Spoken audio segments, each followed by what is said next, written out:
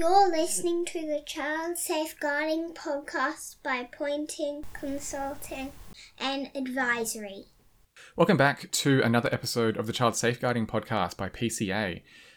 Joining me today is my guest, Sky Rose. Sky is the practice leader in the corporate advisory team and heads up the workplace relations team and child safety teams at Moores. Welcome along, Sky. Thanks so much for having me. Not a problem. Thank you very much for joining me. I guess probably just to jump in and get started straight away, it's probably helpful if you tell us a little bit about Moores and about the work that the firm does over there. Sure. So Moores is a firm based in Melbourne, although we do service clients across Australia. And our MO, our why is really that we're here for good. So we like to align with values-aligned clients. To help them achieve really great things out there. So we specialise in particular sectors with a focus on education, faith-based organisations, not-for-profits, and child safety is obviously a big part of that. Yeah, I was really interested in that point of difference, which is very obvious of Moores being a values-driven law firm. So I am wondering what that means in practice. Yeah, it's an interesting one to try and explain, but I think because we believe in accountability and integrity, we decline to act for certain clients. Particularly following the Royal Commission, I think we had to make some really conscious decisions to align ourselves with clients that wanted to achieve great things in child safety, that weren't striving for, the minimum standards, but wanted to be great corporate citizens and have a positive impact on the world. That's been a very conscious decision that we've made, and I think is just one of the ways in which we do that. Yeah, that's awesome. And there's definitely that drive from the National Principles for Child Safe Organisations about best practice rather than minimum viable product or something. So it's really great to hear that there are law firms out there that are focused on that side of things as well. Is it a bit of a change of pace to be rejecting clients? Well, we seem to have an abundance of work, so thankfully I can say that it doesn't keep me up at night. I would say, though, that we're really lucky because we work with organisations that are really committed to positive social impact.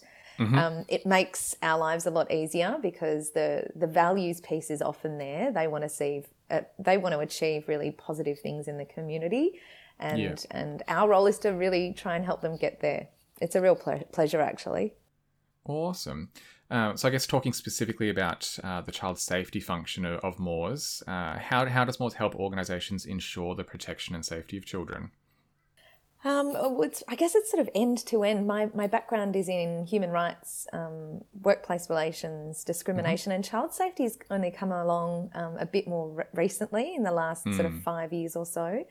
The way in which we would assist organisations is starting with prevention. That's a place that I really like to play in because we shouldn't just be focusing on the response piece. Prevention is key when there is no cure, and there certainly is no cure when we're talking about something like child abuse. It has a very long tail and can affect people for a very long time. So like you, actually, we spend a lot of time with clients, looking at their systems and structures, their policies and procedures, helping them where they've got some gaps in that space. But we do a lot of training, face-to-face training as well. Sometimes there's engagement with board and, we'll often work with the senior leaders, making sure that they've got that culture being driven from the top down rather than the bottom up.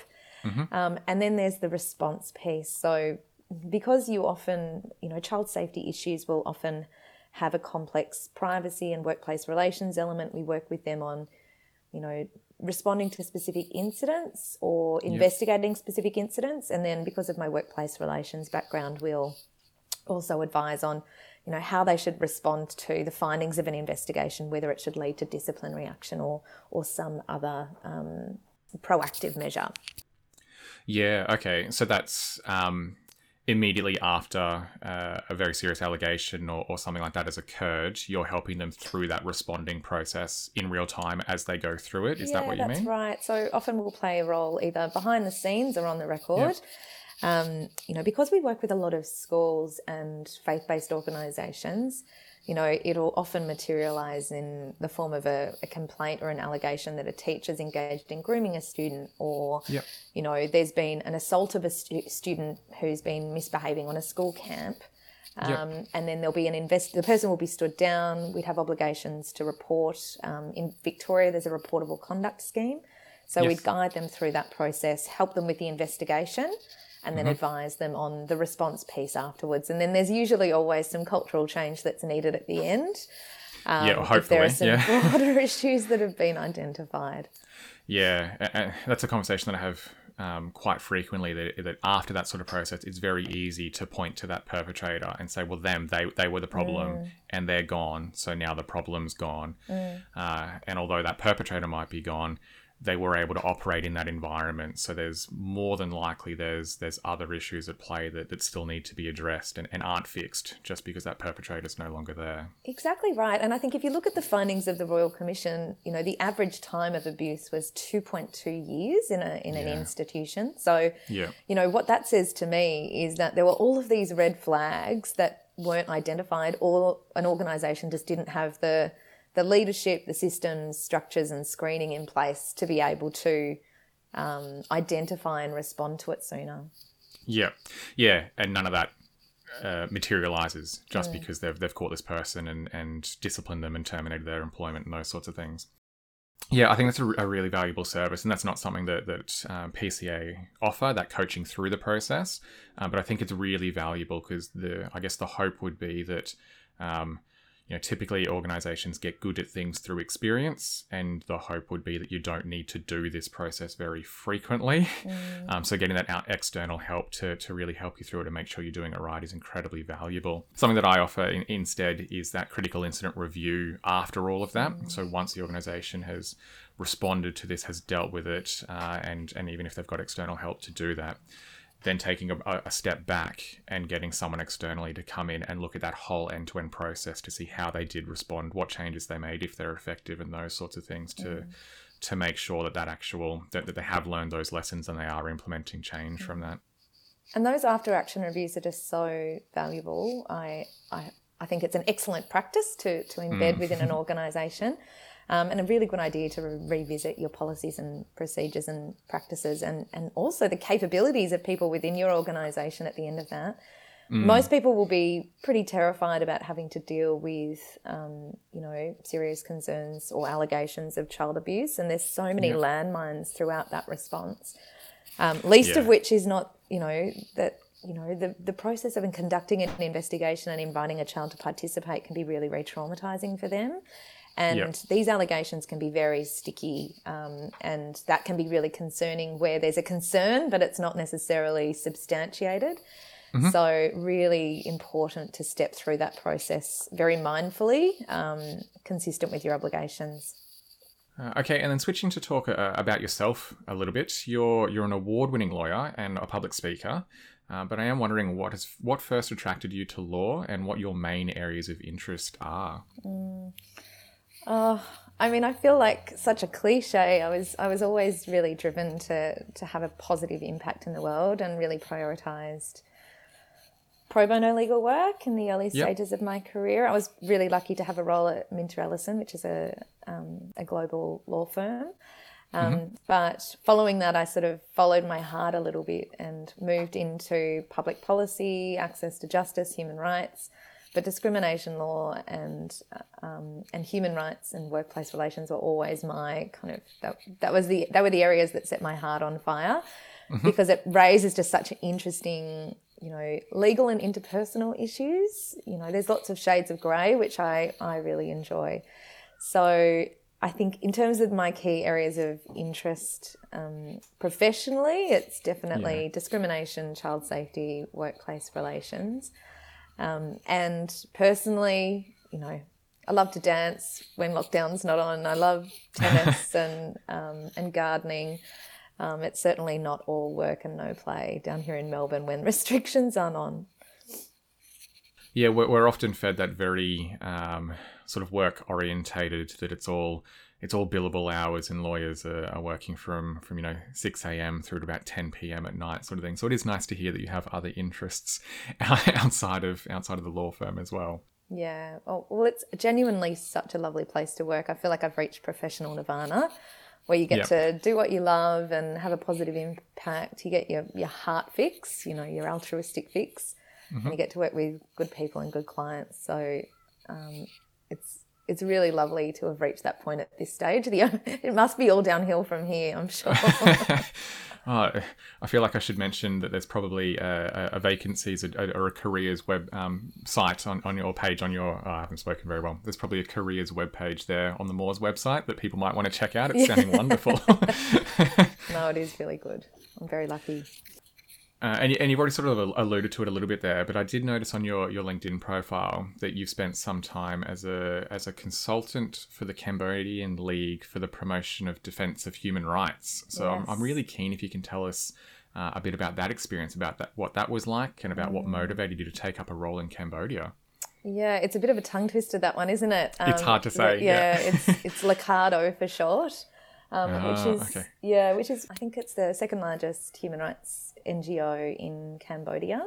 And at that point I was undertaking my master's in international law, and I was really committed to working in human rights. This is just before I worked at the Human Rights Commission and Victoria Legal Aid, and decided that I needed to broaden my horizons and I guess deepen my knowledge of what human rights look like in a developing country. And, that placement was incredibly eye-opening. Like, they worked on prisoners' rights and land rights, children's rights, and women's rights. And, my organisation was attending prisons and inspecting for minimum standards of detention. There was liaison with UN rapporteurs. But I think probably one of the most eye-opening issues there was what happened in relation to children in prisons, because there is unbelievable corruption in Cambodia, and lots of children, if their mothers are taken into custody and sent to prison, a lot of the time they've got nowhere else that's safe for them to go. Yeah. So when we would be inspecting the prisons, I saw many children up to the age of 8 that were actually living there with their mothers with no additional food rations, couldn't speak, no education. And so that was unbelievably heartbreaking for me, and for anyone really that was observing just how affected they were by being incarcerated pretty much for their whole life. And I think that kind of led me into the child safety space as well. Wow. And that's and I'm assuming those children are effectively incarcerated because of the situation their mother is in, not because of anything they've been charged with crimes at that young age or anything like that. And I guess linking back to Australia, where we're having a public discussion at the moment about raising the age of criminal culpability here.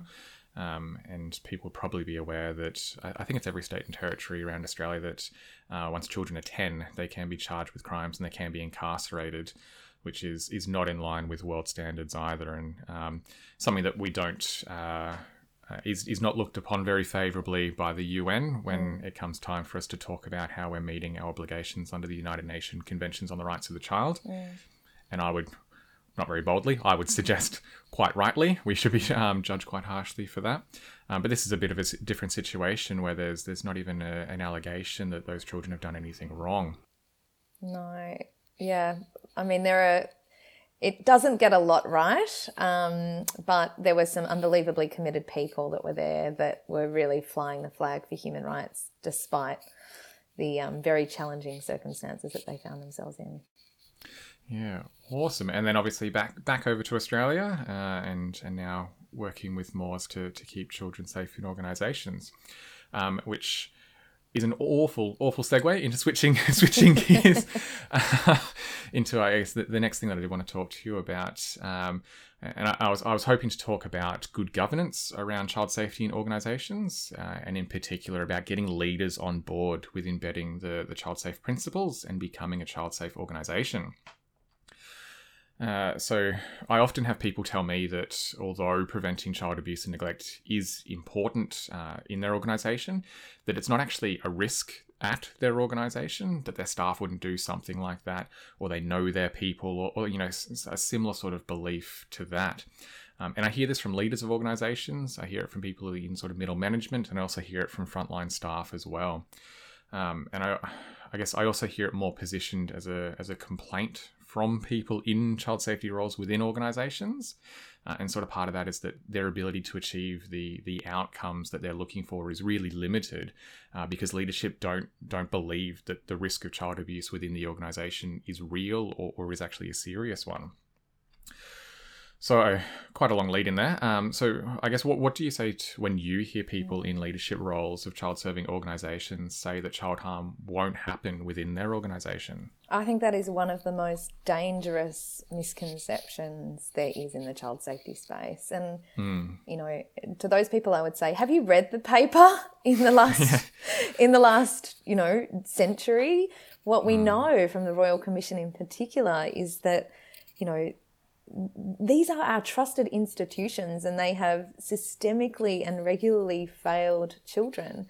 People in positions of power that were revered, trusted, very well liked within their institutions. We know some of them have gone on to abuse, and I think that there's a real it's not ignorance is bliss. Ignorance is ignorance, and so I think if you assume that it can't be happening in your backyard, then your guard is already down and you're doing children a real disservice. You do need layers of systems and structures and safeguards in place to make sure that there's nothing that can slip through the cracks. And so to them, I would say, read the Royal Commission's report or read the paper, because there's no shortage of examples of very well liked people who have done some really unthinkable things. Yeah, definitely. And for me, it's one of those red flags, like the kind of organisation where I think this sort of thing is most likely to occur is in organisations where there's a strong belief that it won't happen within there. And the simple reason for that is that it's very difficult to find things that you're not looking for. And that's something that the dedicated perpetrators will actively exploit. I went and did ran a workshop recently for a very well-known faith-based organisation, and one of the questions that we asked through this anonymous chat was whether people would report concerns of child abuse if the concerns related to a member of the leadership team, a person that they know, they care about and that they trust. And what was staggering was that 30% of them said no. And this is an organisation that already invests heavily in child safety, and was a real eye-opener for me that there's a lot that we need to do to get people to think more carefully around the comments that they're making and the safeguards that they've got in place. Yeah, definitely.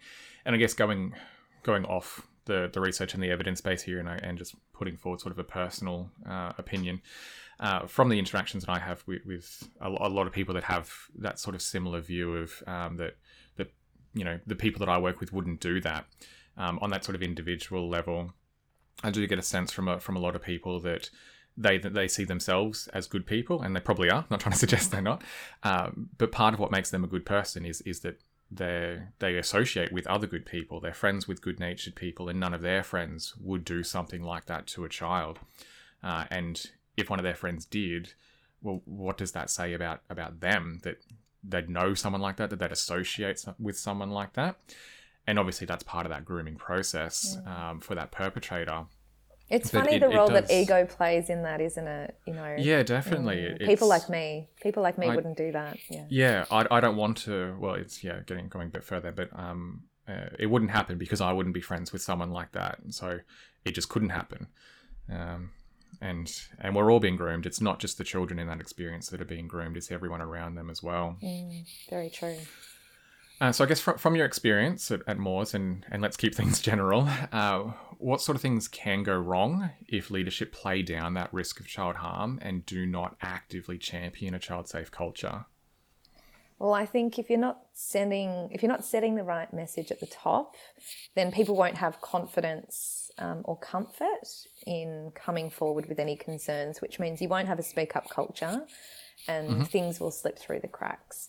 I can probably speak to an example. Recently, we had to advise a school board and a school on concerns that a counsellor had reported to the police and the Department of Health and Human Services down here. Yep. The counsellor had observed pretty serious physical markings on a child's body, and when pushed, the child disclosed that that his father had beaten him.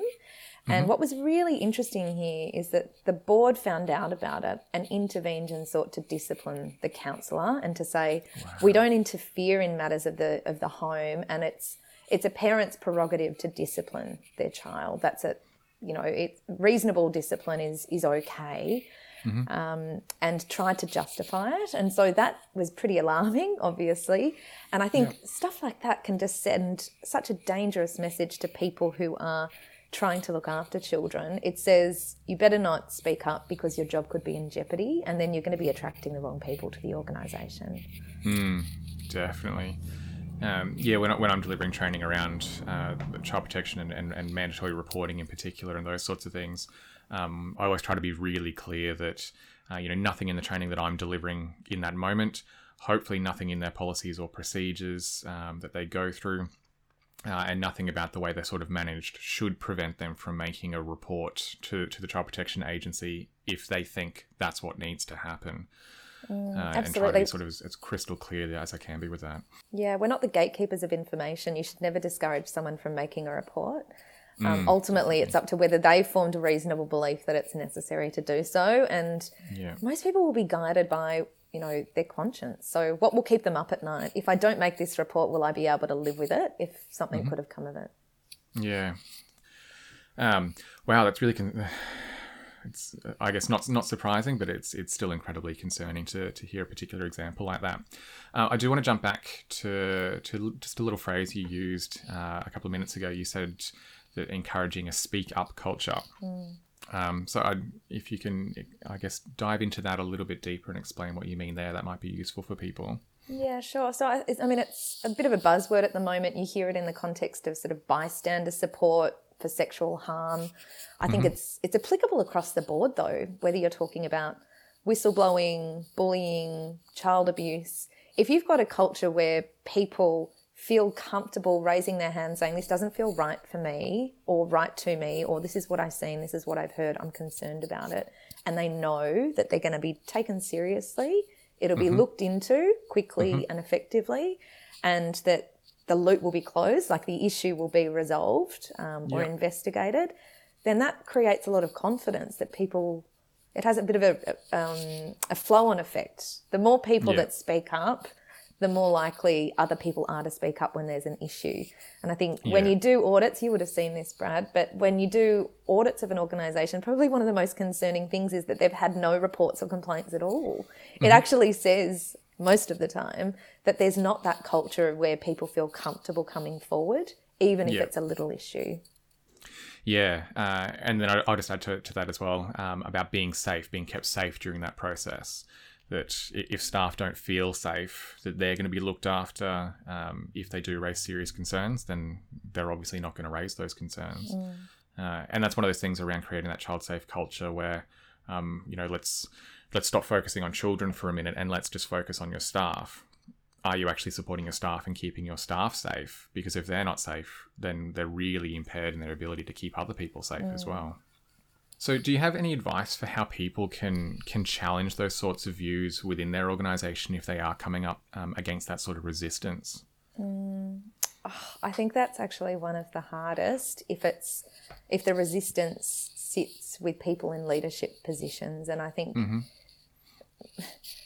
if it's a really hard one to answer, if I'm frank, because if you don't have good policies and procedures in place, there's no ability for an individual to jump past that leader to the board and escalate issues, then probably what's going to happen is that person will leave. So what can you do? I think you can just be really clear about external avenues that people can go to so that the issue is at the very least picked up by external agencies. Yeah. Training and trying to embed a culture through training, I think, is also really crucial. And you've touched on a really good point there about that ability to get to the board if that's what needs to happen. Sometimes we see in organisations that there's a very linear line of that sort of management process, and there's very rigid rules around stepping outside of that, which can create significant issues. Off the top of my head, I think that's case study 1 from the Royal Commission really examined that particular issue where everyone that worked within the organisation was isolated from the board, and they needed to go through the CEO of the agency there to get any information through to the board, and it was the CEO that was abusing children within that organisation, and they had a very rigid control over that board as well. So I think that's often a really valuable thing to make sure organisations have, is that, sure, we've got a linear structure for our regular reporting, but we have created the right avenues and conditions that people can move around those sorts of obstacles if they need to, and anyone within the organisation has that ability to actually get in contact with the board if there was a need to do that. I think in the context of whistleblowing reforms more recently as well, lots of organisations, larger organisations in particular, are using external whistleblowing providers. Yeah. And it is possible to raise child safety concerns through that process and to get that protection. So I'm starting to see more people funnel their concerns through whistleblowing agencies and external providers to ensure that they've got the protection that they need from victimisation for raising the complaint. Yeah, and that doesn't have to be a hugely expensive option for organisations either. There's, as you mentioned, there's organisations that specialise in doing that. It can be an expensive option for people, but for smaller organisations, it's not an option that's off the table. There are other ways that they could look at doing that as well. Yeah, awesome. But let's talk about the board then. So, how can people get leaders, and I guess in particular those board members, on board with being a child safe organisation? I think it starts with the question of what kind of organisation do you want to be and what do you stand for, and if the response that you're getting is profit over people or reputation over people, then that indicates that there are some pretty significant cultural issues that would need to be addressed before you can get them on board. I think a lot of the time board members, it's not so, in my experience, it's not so much that board members don't believe in child safety, but they just don't really understand what influence role they could actually play in that space in a meaningful way, and what their objectives are and responsibilities are in setting that strategic direction to ensure the safety of children that their organisation comes into contact with. It actually is really relevant to a lot of their directors' duties, and when you're on a board, you're setting the strategic direction. You'll have to be reviewing those policies and procedures and determining at a high level whether or not the organisation's complying with its obligations. So when there's that lack of engagement, most of the time I think it's because they're just not aware of their obligations and the real risks. Board members will often be looking at risks through a narrow lens of what are the financial risks here, or the health and safety risks, or what are my personal obligations as a director, rather than what are the risks to the people that we serve, that we care for. And I think over time that will change, but we need to embed child safety on their agendas in the same way that we do financial risks and health and safety risks. Definitely. And keeping on that idea of risk for them for a moment, I guess depending what the organisation is and what they do, the sector they work in, and where in Australia they operate, and those sorts of things. There's lots of asterisks to I guess what I'm about to say. But in some cases, board members can actually hold personal liability if things like, particularly around child sexual abuse occurring within the organisation, if they haven't been adequately addressing that risk and putting practical steps in place to prevent it. And I guess speaking with a lawyer, that's true, isn't it? Yeah. In some cases. Yeah, it is. I mean, in Victoria, for example, there's an offence regarding the failure to report child abuse and the failure to protect a person from child abuse. Yeah.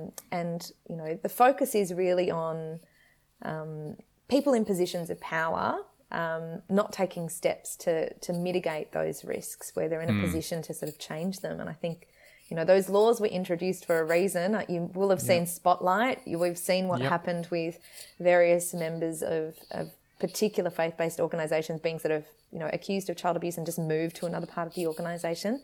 Boards absolutely play a role in preventing that sort of thing from happening.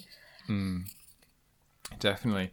If people haven't seen Spotlight, it's definitely worth the time to watch to get a bit of an insight, and then I guess apply that critical lens and take a step back and say, well, this is looking at that one specific issue in Boston and that one particular church, but it's by no means an exclusive issue that was just affecting that particular city or that particular faith-based organisation. It's everywhere.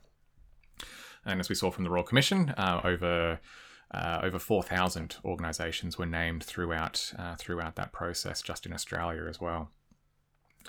And then do you think it's important for boards to have a specific,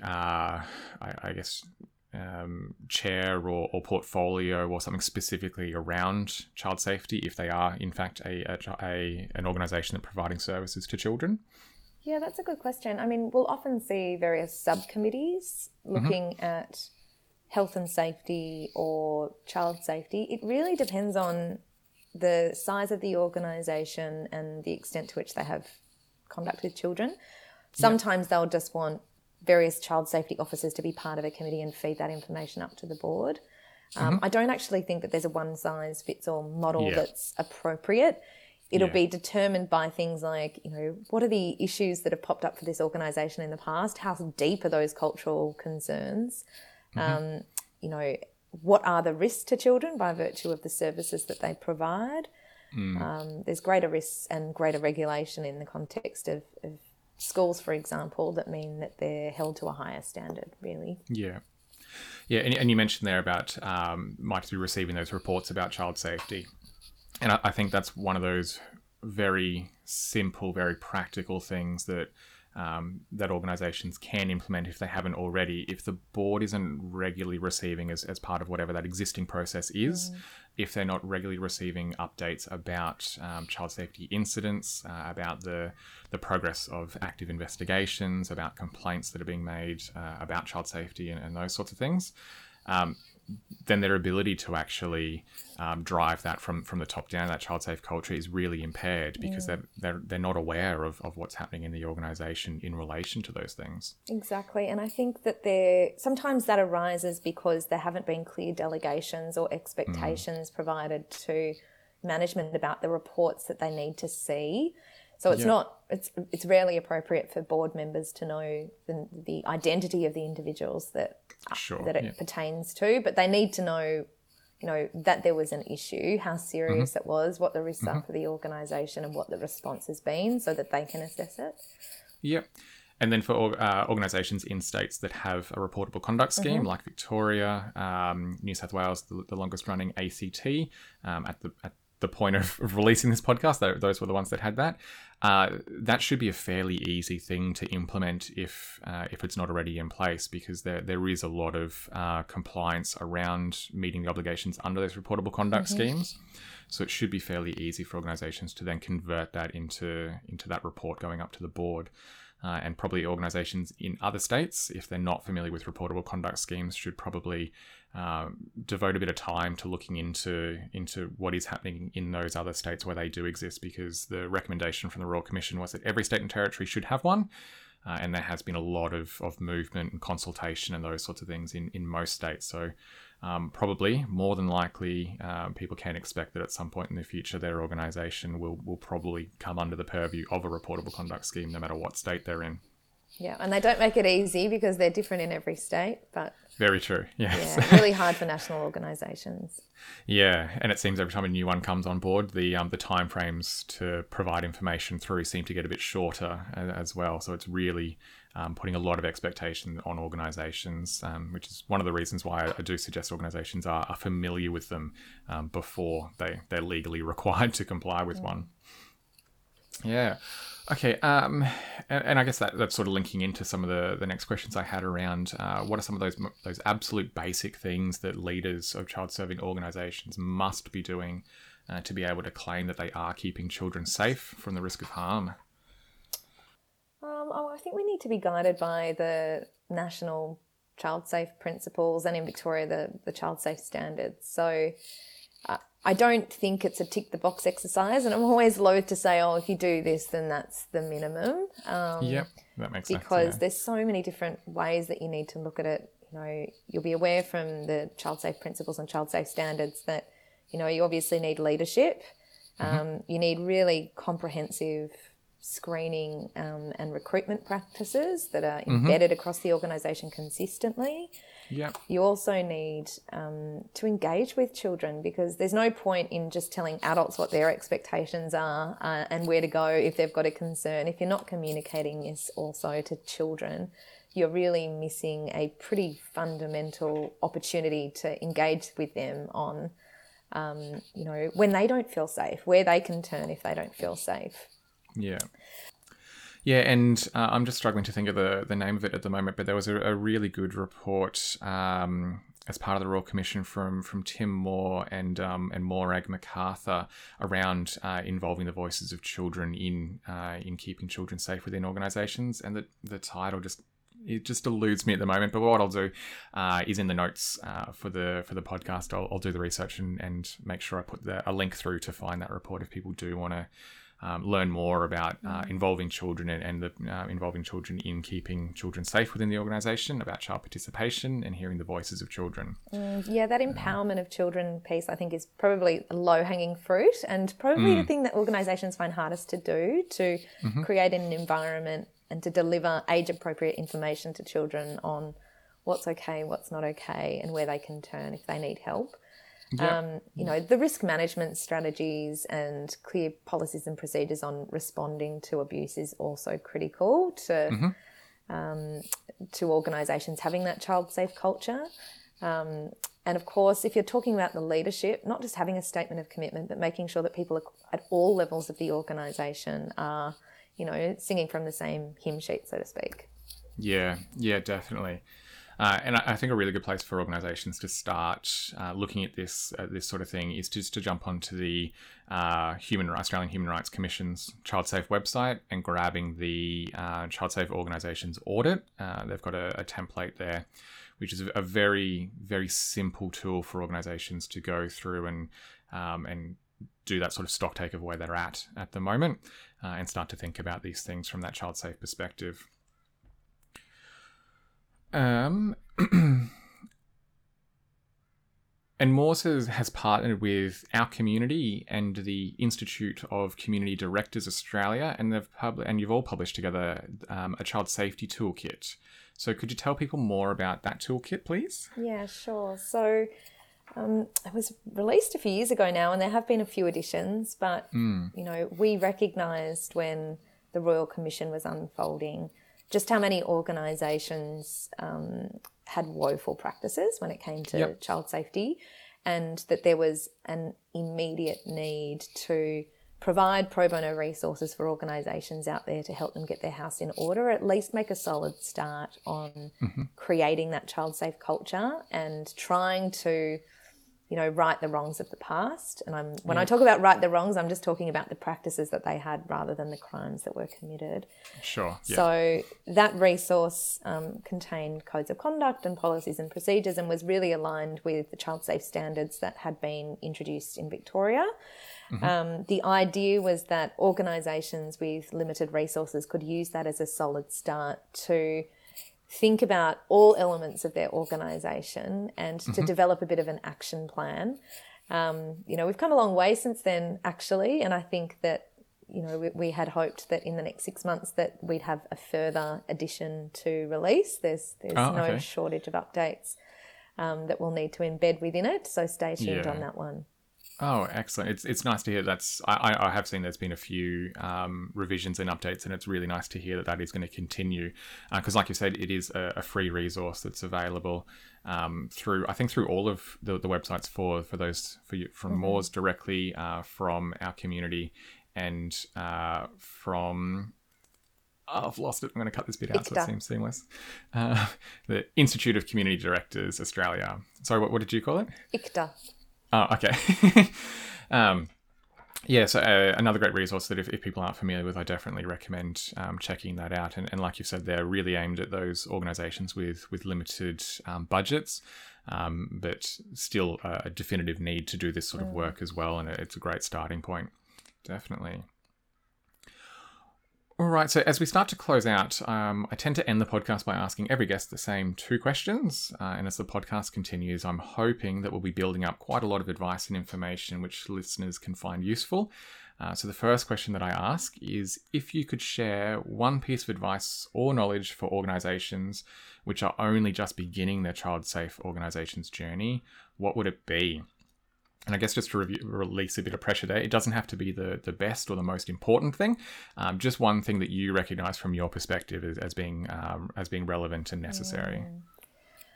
I think it can be really daunting when you're starting out if you've got nothing in place at all. So I would say focus on the fact that prevention is key when there is no cure and to child abuse. And it doesn't need to be perfect the first time because you will embed continual improvements within your systems and structures. So don't focus on getting it perfect. You just need to start, and you can continue to build on the safeguards that you've got in place. Yeah, awesome. It's a really nice practical piece of advice there that often we can let perfection prevent something from being released, like from being good enough to be released sort of thing. So there's a proper phrase there that I've absolutely butchered through that process. But yeah, a really practical piece of advice. I think that's nice. Okay, awesome. And what about parents and carers? What do you think is important for parents and carers to know about keeping children safe in organisations and institutions? I think probably the biggest challenge and opportunity for parents and carers is the way in which technology and social media apps are being used by children and against children. And so having, I'm not just talking about, having controls in place to prevent their children from engaging in certain online activities. It's almost inevitable that they will at some point. Social media use is prolific. So I would be saying make sure you're aware of the apps. The eSafety Commission has got some outstanding materials for parents, carers and organisations on online safety. So I would start there. The way in which new apps are being used for grooming, but also sexting between students or children is something that parents need to be across. And so I think a good starting point is by being open and honest with your children, asking open questions without judgment and providing them with information and support if they get themselves in trouble. So that I think is a real opportunity and challenge for parents. Yeah, definitely. And I think doing that early to normalise that so that as the children grow up into those preteen and teenage years, that those conversations with parents are quite normal because they've been happening for years rather than needing to awkwardly strike them up for the first time after children have been spending quite a bit of time online. Excellent. Thank you very much. So, Skye, if people would want to learn more about Moors and keeping children safe, what is the best way that they can do that? And how can they get in contact with you or with Moors? Yeah, sure. So all of my details are on the website, but it's easiest to catch me by email, srose@moors.com.au. And my phone number's up there as well. And really appreciate talking to you today. It's been great. Yeah, awesome. Thank you very much. It's been really good. So thank you for being my guest today, Skye Rose, practice leader in the corporate advisory team at Moors. So if you enjoyed the podcast, please rate it 5 stars and share it with your peers. Doing that will help make sure that PCA keep making it. And if you would like to be a guest on a future episode, visit childsafeguardingpodcast.com to send us a message. And thank you for joining me on the Child Safeguarding Podcast. I'm Brad Pointing, Principal Consultant for Pointing Consulting and Advisory, PCA. And you can connect with me on LinkedIn by searching Bradley Pointing and following PCA on Twitter at PointingCNA. And all of the details for that are in the notes for this podcast. Thanks, everyone. We'll catch you next time.